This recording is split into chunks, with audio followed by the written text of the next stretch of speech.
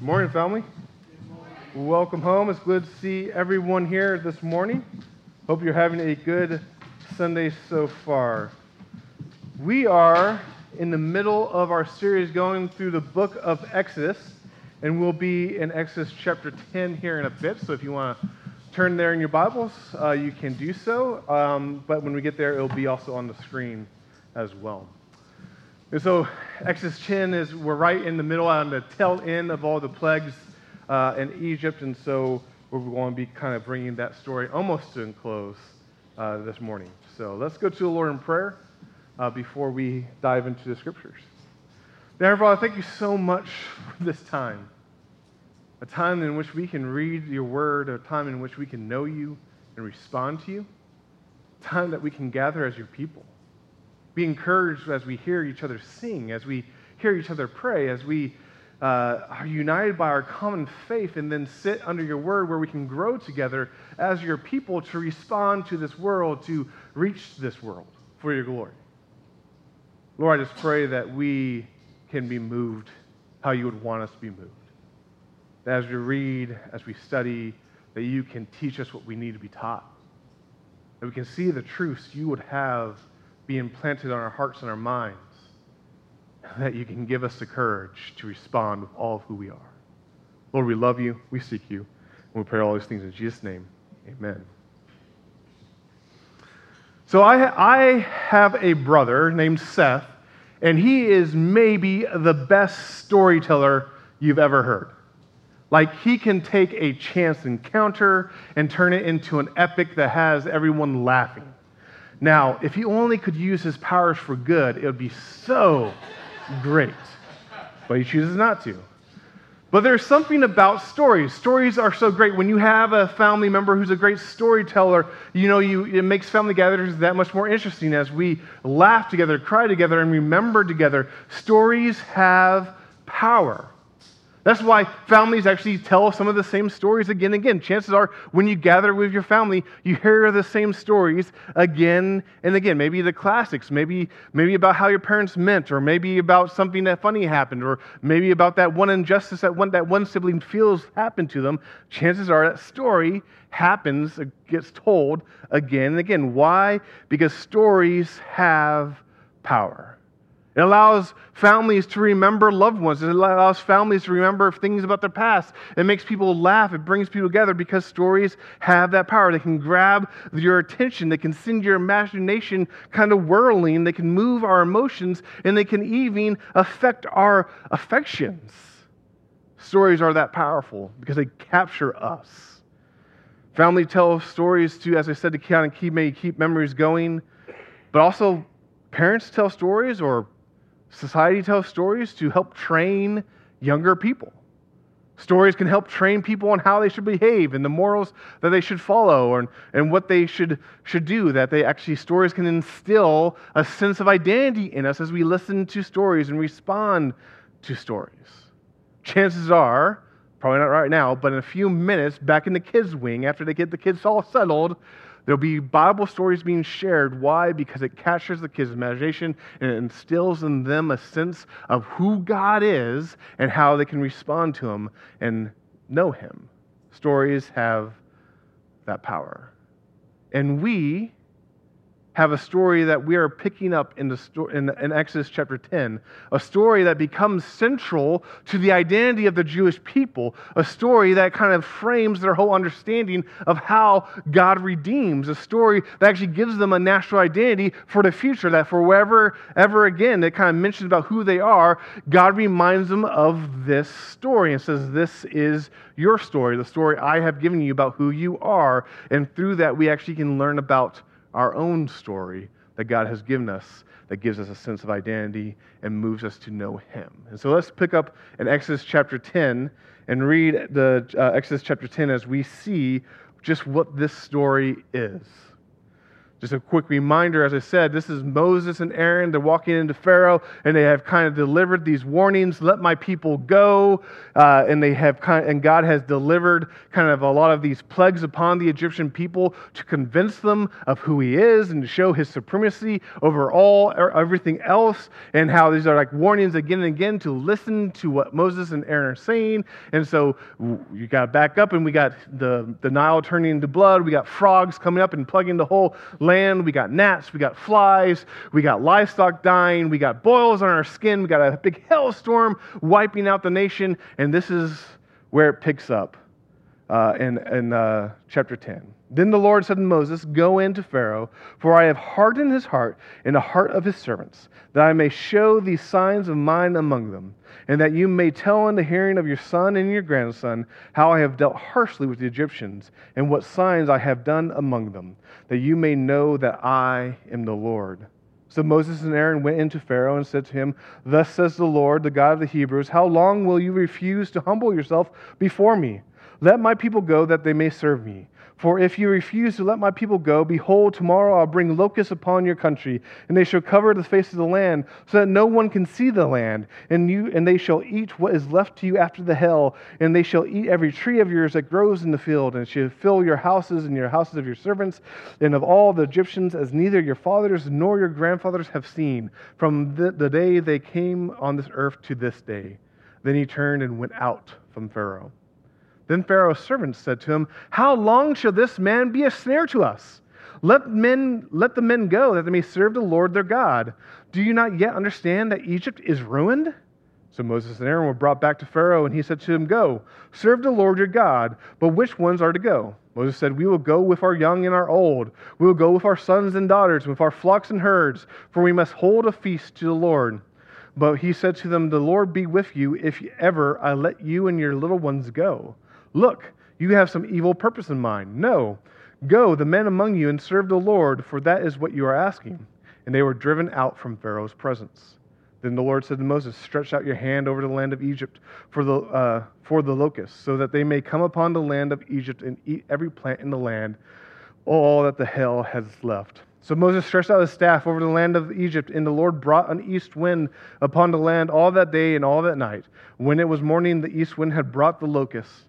The locusts came up over the land of Egypt and settled on the whole country of Egypt, such a dense swarm of locusts as has never been before, nor ever will be again. They covered the face of the whole land, so the land was darkened, and they ate all the plants in the land, and all the fruit of the trees that the hail had left. Not a green thing remained, neither tree nor plant of the field through all the land of Egypt. Then Pharaoh hastily called Moses and Aaron and said, "I have sinned against the Lord your God and against you. Now therefore forgive my sin, please, only this once, and plead with the Lord your God, only to remove this death from me." So he went out from Pharaoh and pleaded with the Lord, and the Lord turned the wind into a very strong west wind, which lifted the locusts and drove them into the Red Sea.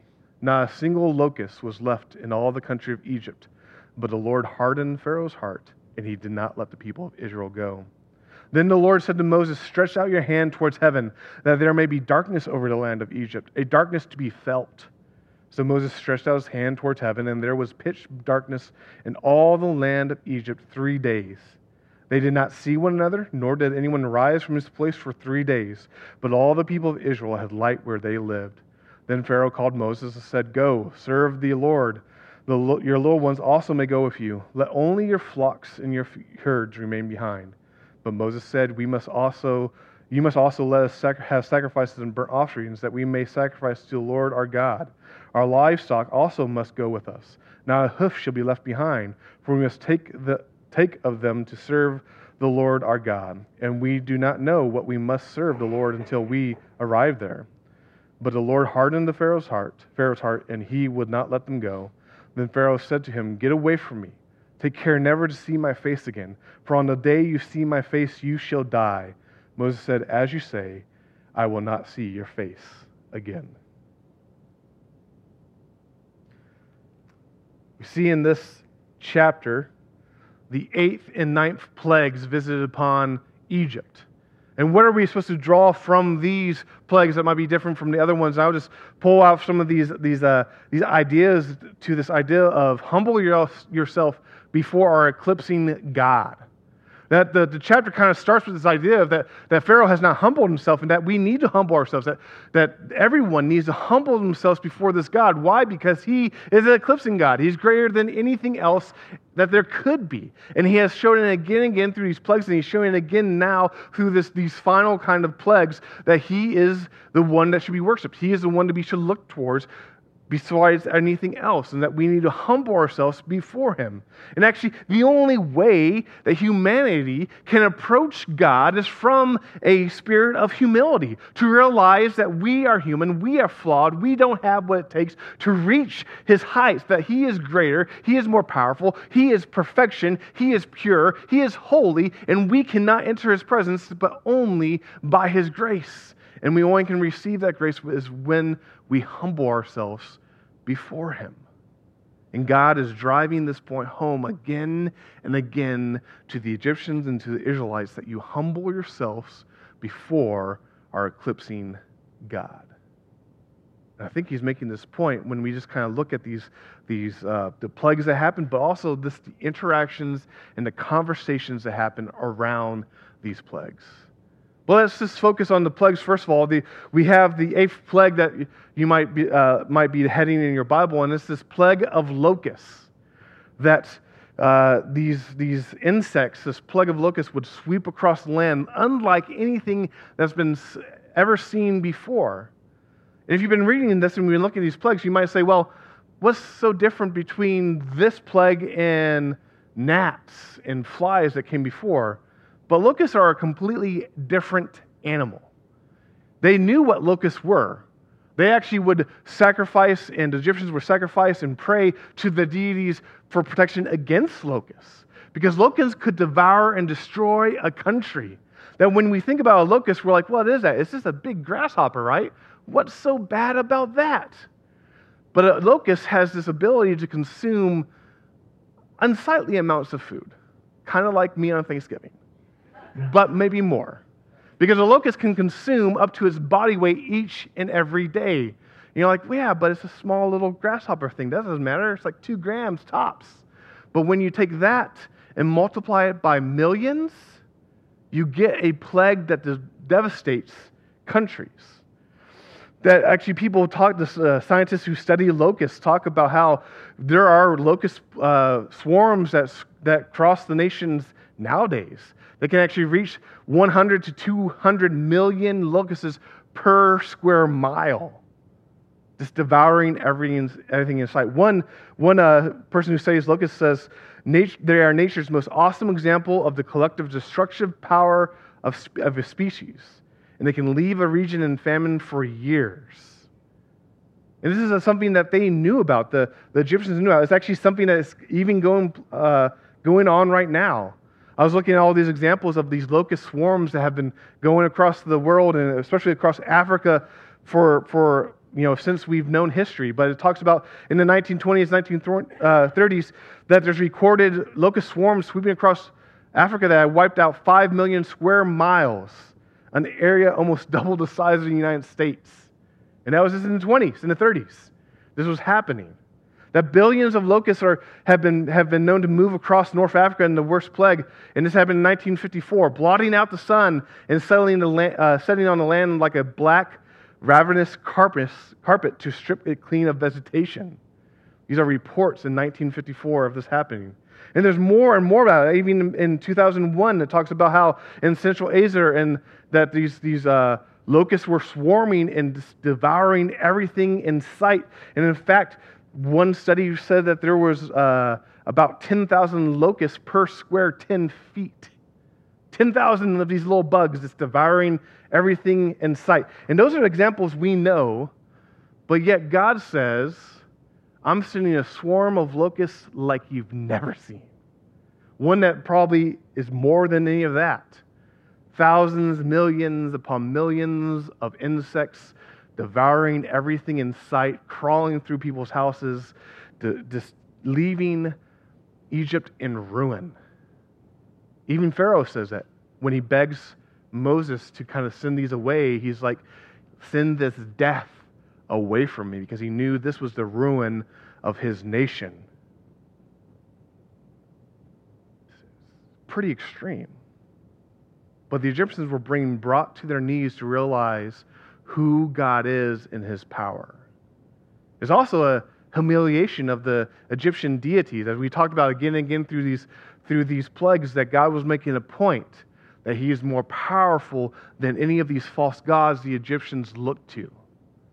And that the Egyptians, as I mentioned, they kind of looked to their false gods to protect their fields. That there's even evidence that people have dug up these kind of plaques they would put around their fields, and plaques they kind of would put towards their gods or talk about their gods, that they would have sayings like, this is a fine field, which the gods protected against grasshoppers, because they believed their gods protected these fields. And here comes God saying they don't protect you. That if you want to know who is in charge, if you want to know who's in control, there's only one place to look, and that is to the God of the Israelites. That is to the true God.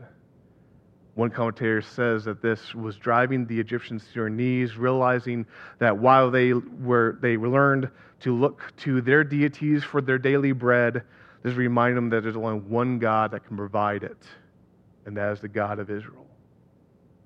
And that's what they're being driven to, that they need to humble themselves before this mighty God. And then you have this other plague that just kind of comes right on the tail end of the locusts. Moses prays, the locusts get swept back out into the Red Sea, and then you have darkness come upon the land.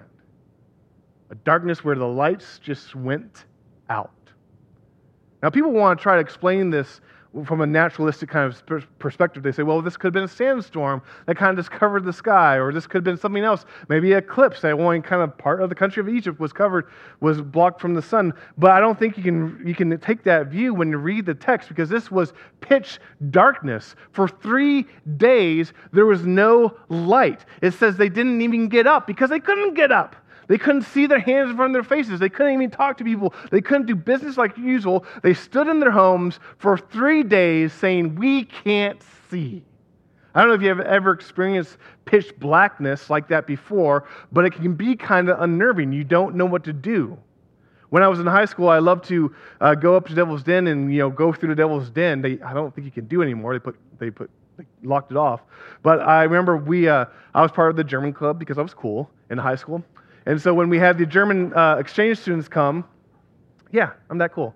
And so when we had the German exchange students come, they went up to Devil's Den, and one of my friends and I were like, oh, we're going with them because we get out of school, right? And we must have gone through that cave like 5 times just by ourselves. The Germans didn't want to do it, but we did it 5 times because it was really fun. But there's, when you're in a cave like that, you turn off your lights, you can't see anything. Like anything. You can't see anything. And the only thing that almost makes it bearable is that you're in a cave and there's one way in front of you that you can move. But this is what the darkness that is being talked about in Exodus chapter 10. A darkness so black that they couldn't see anything. They couldn't travel. They couldn't even get up. It was almost like God was saying, time out, think for a second. You have 3 days to dwell on what you have experienced before. You have 3 days to actually dwell and realize who I am. You have 3 days to focus on the fact that I am the true God. And have you been looking anywhere else? You've been looking towards false gods. But this is also a direct attack against the Egyptians' biggest deity. For the Egyptians were all sun worshipers. They worshipped the sun. And the supreme deity of the Egyptian pantheon was Amun-Ra, or Amun-Re. The supreme deity was the sun god, and people would worship this deity, thinking he was the end-all, be-all. He was the giver of life. He was the one they would look towards for guidance. And actually, Pharaoh was supposed to be descended from him. Pharaoh was supposed to be his representative. Pharaoh was supposed to speak on his behalf. And so this was a direct attack, not against the biggest deity of the Egyptians, but actually against Pharaoh himself, that when people were looking towards this light, they were looking towards a false light. And so when God gives darkness to the Egyptians, it was almost like he was making their spiritual reality of who they are evident to them physically. For why they were worshiping this false light, looking up in the sky, thinking they were in the light, he says, in reality, you are in the darkness, for you worship idols. You are in the darkness because you are not worshiping the true light that comes to save the world. You are worshiping things that are going to lead you towards death and destruction. And so now this is how you are. And he turned off the lights. And they realized their spiritual state. Well, hopefully they realized this is truly who we are. In the darkness, in the domain of darkness, destined to be in darkness forever. It's so funny, it's so easy to look up, whether you're ancient Egyptian or whatever, it's easy to look up at creation and the magnificence there and be amazed and be tempted to worship it. I think it's a human tendency to do so. And we can look at the sun. The sun kind of sets the course. It gives kind of our calendar. It gives us our day. We see by it. We see how it warms us. We can see this magnificent thing, and we are tempted to worship it. When I stumbled across a quote that I could not find again, but it was something to the extent of, you can look at the sun and it will burn your eyes from 93 million miles away.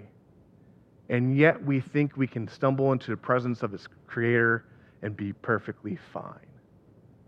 That God was making it clear, this mighty star that gives life for heat and photosynthesis and all that is nothing compared to the glory and might of our great God. He was making that clear again to them, making it clear that they were in darkness, even though they looked towards a light. It's no wonder that the Bible again and again uses this metaphor of light and darkness. That people who do not know the true God are in darkness, but there is a light that has come into the world. The Gospel of John starts with that kind of language. In John chapter 1, it talks about Jesus Christ being that light. He says, in him was life, and the life was the light of men. The light shines in the darkness, and darkness has not overcome it. Talking about how that this is the true light. This is a light that saves people. This is a light that gives life. And it's not from the Son, but it's from God's Son who came into the world to save us. In John chapter 3, verse 19 and on, it says, and this is the judgment. The light has come into the world, and people love the darkness rather than the light because their works were evil. For everyone who does wicked things hates the light and does not come to the light, lest his works should be exposed. But whoever does what is true comes to the light, so that it may be clearly seen that his works have been carried out in God. Again, people who don't know the true light are in darkness and they love it. And God is turning off the lights to show them their true spiritual state. And then we know this truth, who understand that we're in Christ. We who understand that we're in Christ know that we once were in darkness, but we've been pulled and brought into light.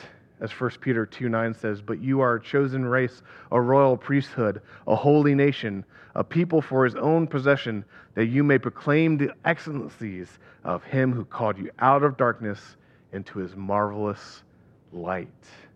And again and again we see why that metaphor is so powerful, because it shows the truth of who God is, that he is the true light that we should look towards. He is a true light that gives life. He is a true light that guides us through life. And the response to that is that we humble ourselves before our eclipsing God, because our God is greater than anything else. He eclipses everything else. That we humble ourselves before our eclipsing God. I love this chapter because We have that direct kind of a command given by God through Moses to Pharaoh. Now, back in verse 2, or I think it's actually verse 4 or 3. It's verse 3. I found it. God, through Moses, says this: "How long will you refuse to humble yourself before me?"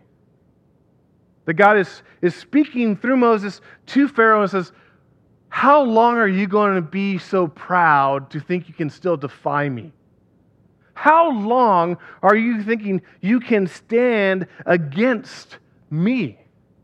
Just think about all that Pharaoh has experienced, all that he's gone through, how he's seen his deity after deity topple before the Almighty God, how he has seen the lifeblood of the nation of the Nile turn into blood, how he's seen frogs who they worship now plague the land and they don't want frogs anymore, how he's seen gnats and flies just gather around and pester them, how they've seen the livestock die off, how they've seen all the people, even himself, covered in boils, how they have seen a storm unlike any other storm kind of sweep across the nation, destroying all the fields. And now God through Moses says, how long do you think you can stand against me? How long are you going to refuse to humble yourself before me? Do you think you still can defy the Almighty God? And Pharaoh still stood before God, proud, thinking somehow he could defy God himself. But you know what? We can't be too hard on Pharaoh, because we're all very proud people. Humanity is so proud of itself, and we think we can stand before the Creator and demand our own way. I mean, we see it especially in humanity apart from Christ. Humanity apart from Christ, that's their state, right? Is that they are in this proud state where they think they can rule their lives. They think they can determine what they do. They think they are the master of this world. They think the world is actually centers around them. And so they stand proud before God and say, this is how I'm going to do it, and I don't want to even hear about you. That is humanity. But even us who know Christ, who should know better, we can be so proud. We can walk through our days thinking that the world revolves around us. And then when people remind us of the fact that we're not the center of the universe, we get mad. Because aren't we the center of the universe? But we're not. We can be so proud. We can be so caught up in who we are that we can, without even realizing it, start positioning ourselves to defy the God who has made himself very clear to us of how powerful he is and his demand on who we are and the fact that we should humble ourselves before him. In fact, at the beginning of faith, truly coming in faith before God requires humility. It requires us to realize I don't have what it takes. In fact, I don't have what it takes to get through life, let alone get to God. So humility, realizing that we are imperfect and we are sinners. We are rebels against our Almighty God. And so at the beginning of faith is this humility that makes us throw ourselves before the feet of our Almighty God and say, save me, have mercy on me, a sinner. And the great thing about our Father in heaven is that he responds with grace. That those who humble themselves before our Almighty God receive grace. Those who humble themselves and realize we don't have what it takes, we can't save ourselves, we need a Savior, we need to trust and lean upon our God, receive grace from him again and again. And that we need to reflect again and again as Christ followers. That's how we come to faith in Christ. Knowing we don't have it together, but knowing that God gives us what we need, that we need to live in that same fashion. We can ask ourselves, are we still trying to prove who we are through pride to stand before God, or are we coming with the empty hands of faith? Are we still trying to show God, hey, we're good enough. You chose the right person.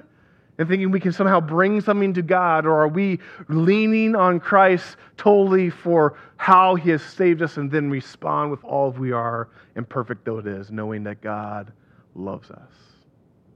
That the heart of faith is this humility where we can humble ourselves before our eclipsing God, knowing He responds with grace and love. Humble yourselves before our eclipsing God. But I also love this because you see that pride in Pharaoh, but you also see the reality of what his servants, what the whole rest of the nation is experiencing through this. That the rest of the nation, basically his servants, are like, what is going on, Pharaoh? Why are you doing this to us? In verse 7, that's my summation, my paraphrase. In verse 7 it says, Then Pharaoh's servants said to him, How long shall this man be a snare to us? Let the men go, that they may serve the Lord their God. Do you not yet understand that Egypt is ruined? His servants were basically saying, Pharaoh, what are you doing?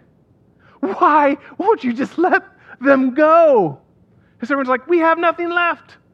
He's destroyed everything. God has destroyed everything. Let them go. And Pharaoh should listen to the wisdom of his servants, and yet he doesn't. We see he doesn't. Why? Because he tries to bargain with God. What is Pharaoh's response? He calls Aaron and Moses and says, hey, okay, so who's going, right? Just men, they can go, right? And Moses is like, oh, no. This has to be the men, the women, the children, and all of our flocks. That's who's got to go. And he's like, no, get out of here. And then later in the chapter, he calls them back and goes, okay, all right, I give up. The men can go, the children can go, the women can go, but leave your flocks and your herds here. And again, Moses says, no, it's all or nothing. Pharaoh's problem was that he thought he could come to God on his terms. He thought he was bargaining with God as an equal, saying, okay, this is how it's going to work. Maybe we can do this. Maybe we can't. He was getting the best deal. He thought he actually could bargain with God on his terms and not realizing that when you come to God, it's always on God's terms, not our own. And that's the truth of how God operates. And the truth is that humanity always wants to bargain on our terms. We think we can get a better deal. We think we can make Him see who we are. But the fact is that when we come to God, it's never on our terms, it's always on His terms. And that He demands it all. Jesus did as well. We see that in Luke chapter 9, verses 23 and 24. He says, Jesus talking to His disciples, talking to people who follow Him. He says, Then He said to them all, If anyone would come after me, He would let him deny himself and take up his cross daily and follow me. For whoever would save his life will lose it, but whoever loses his life for my sake will save it. That when it comes to following God, it comes to knowing God, you don't bargain with God. It's His way and how we come to Him. Humanity wants to bargain God. We like to bargain to God. I like to bargain with God. And how wrong is that? Christians bargain with God all the time. If you're like me, you do. We find ourselves praying, God, I've given to the church, right? So aren't you supposed to give something back to me? Maybe we find ourselves thinking, I've been a good Christian, whatever a good Christian is. I read my Bible, I pray. Therefore, God, don't I get something back? And we find ourselves bargaining with God, thinking, I've done this, therefore, don't you owe me something, God? And it shows how we are still operating like Pharaoh from a place of pride, where we think we can turn God into a cosmic vending machine, that we put a couple of tokens of prayer, of fasting, of maybe giving into that vending machine, we get what we want. And God says, you fools. When you come before me, it's not on your terms, it's on my terms. How do you come before me? Humble yourself and realize you bring nothing to the table except the sin that makes it necessary for me to save you. And I will give you everything you possibly need. Is that weird, counterintuitive faith where we come with nothing? We don't deserve it. So if we're honest, we probably don't even expect it. But we come before God with nothing, and he responds with everything we possibly can need. To be his, to follow him, to be saved as we come to him through Christ.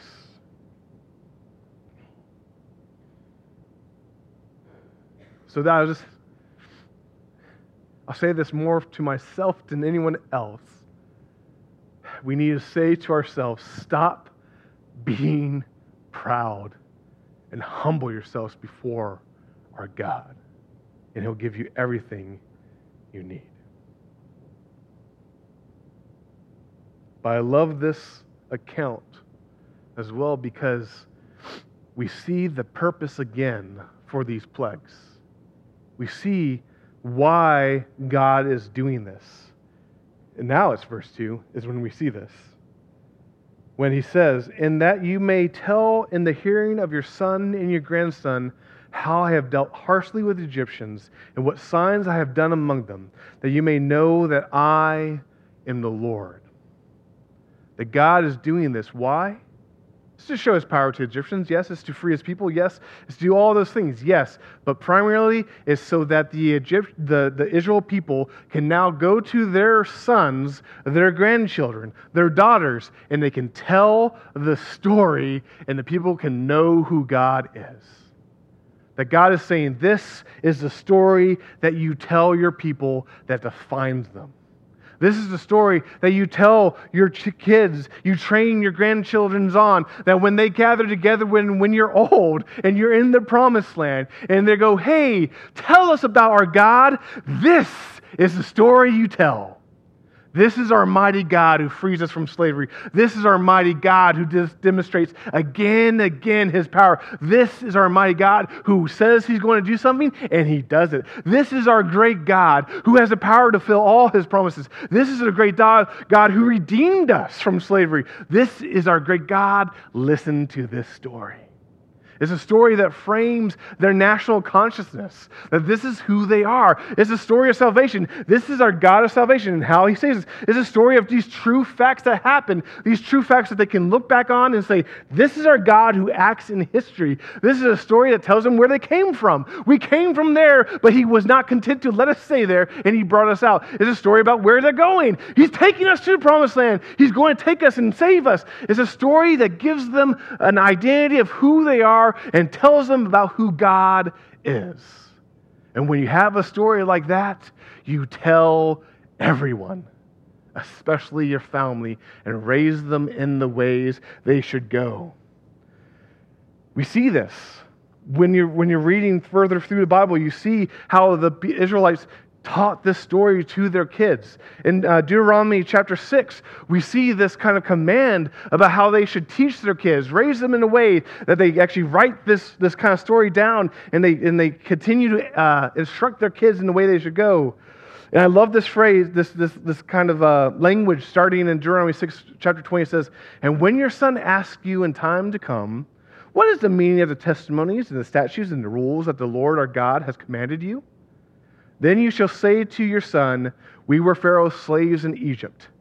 And the Lord brought us out of Egypt with a mighty hand. And the Lord showed signs and wonders great and grievous against Egypt and against Pharaoh and all his household before our eyes. And he brought us out from there that he might bring us in and give us the land that he swore to give to our fathers. And the Lord commanded us to do all these statutes, to fear the Lord our God for our good always, that he might preserve in us alive as we are today. And it will be righteous for us if we are careful to do all his commands before the Lord our God, as he has commanded us." Love that. When a child comes before him, why do we listen to God? What's the response? Is tell them this story about how God saves you. If you know Christ, we have even a greater story. We have a story that frames our thinking. We have a story that gives us identity. We have a story that tells us how we're saved. that God loved us so much, he was not content to let us stay away from him and go into destruction, but he sent his son, living for us, living the life we could not live as he lived perfectly in the law, dying for us, going to the death he did not deserve, but we deserved, but taking our sin upon himself so that now we could receive his right standing before our holy God. And we know this is true because he rose on the third day, proving he was God, and he now sits at the right hand of the Father, interceding on our behalf. This is the story of our salvation. It frames who we are as a people of God. This is the story that tells us where we came from, that we were sinners apart from God, rebels without a cause, but he saved us. It's a story about where we're going, that he has gone before us. He has prepared a place for us with his Father, and that is where we're going as a people. He will come back one day to ensure we get there, and that's where we're going. It's a story that tells us about our meaning of life, the purpose of life, that we were created to glorify God, to find fulfillment in God, to find a completion in him. It's the story of our life. And when we think about this story, it's so much greater than this story that the Israelites had when they were brought out of Egypt. Why? Because it's the completion of that story, where this is just pointing to the way in which God saves and showing how God saves and setting up his people to be in the land where the Savior would come. We know the complete story, that he has come and he has saved us.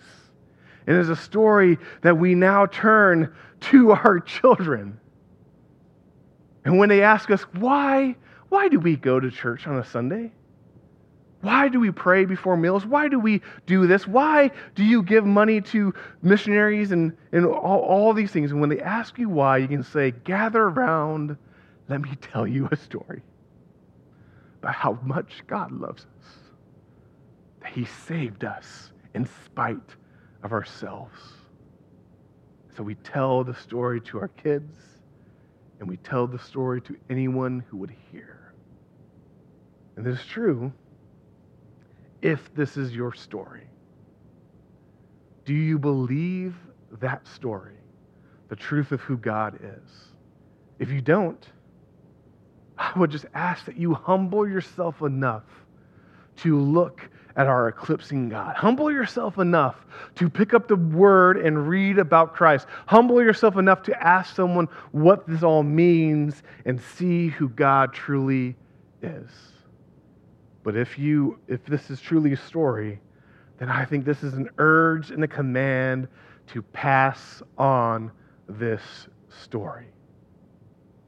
That if you are a parent, one of the first priorities, the first place you pass on the story is your child, that you raise them in knowledge of who God is. That everyone and anyone turns around and sees anyone and everyone in their life who does not know Christ, and they pass on this story. That you say, you must hear this truth. Why? Because this is the greatest story. This is such a great story that it's your story without you even knowing it. It's such a great story that your story can come under this story, and it makes sense of what you go through. It makes sense of who you are. It makes sense of where you're going. If you just understand this story, your life actually clicks into place, and you understand this world as God has designed it. And so you pass on this story. That we humble ourselves before our eclipsing God, and we pass on this truth to all who would hear. Join me in prayer. Dear Father, thank you so much for this word, this story, that we can know the truth of who you are and relay it to people who need to know it. And I pray for all the kids that are represented by everyone here. I pray for the kids who are back in the kids' rooms. I pray for kids who might not be here this morning, but I just pray that they truly can hear this story and respond to it. I pray that you can use us, imperfect people though we are, to pass on this story to all who need to hear. That we can be your mouthpiece. That we can speak of the truth of how you have saved us. I pray for your Spirit to move powerfully as we do so that hearts can be open and people can see the truth. I pray all these things in Jesus' name. Amen. Amen.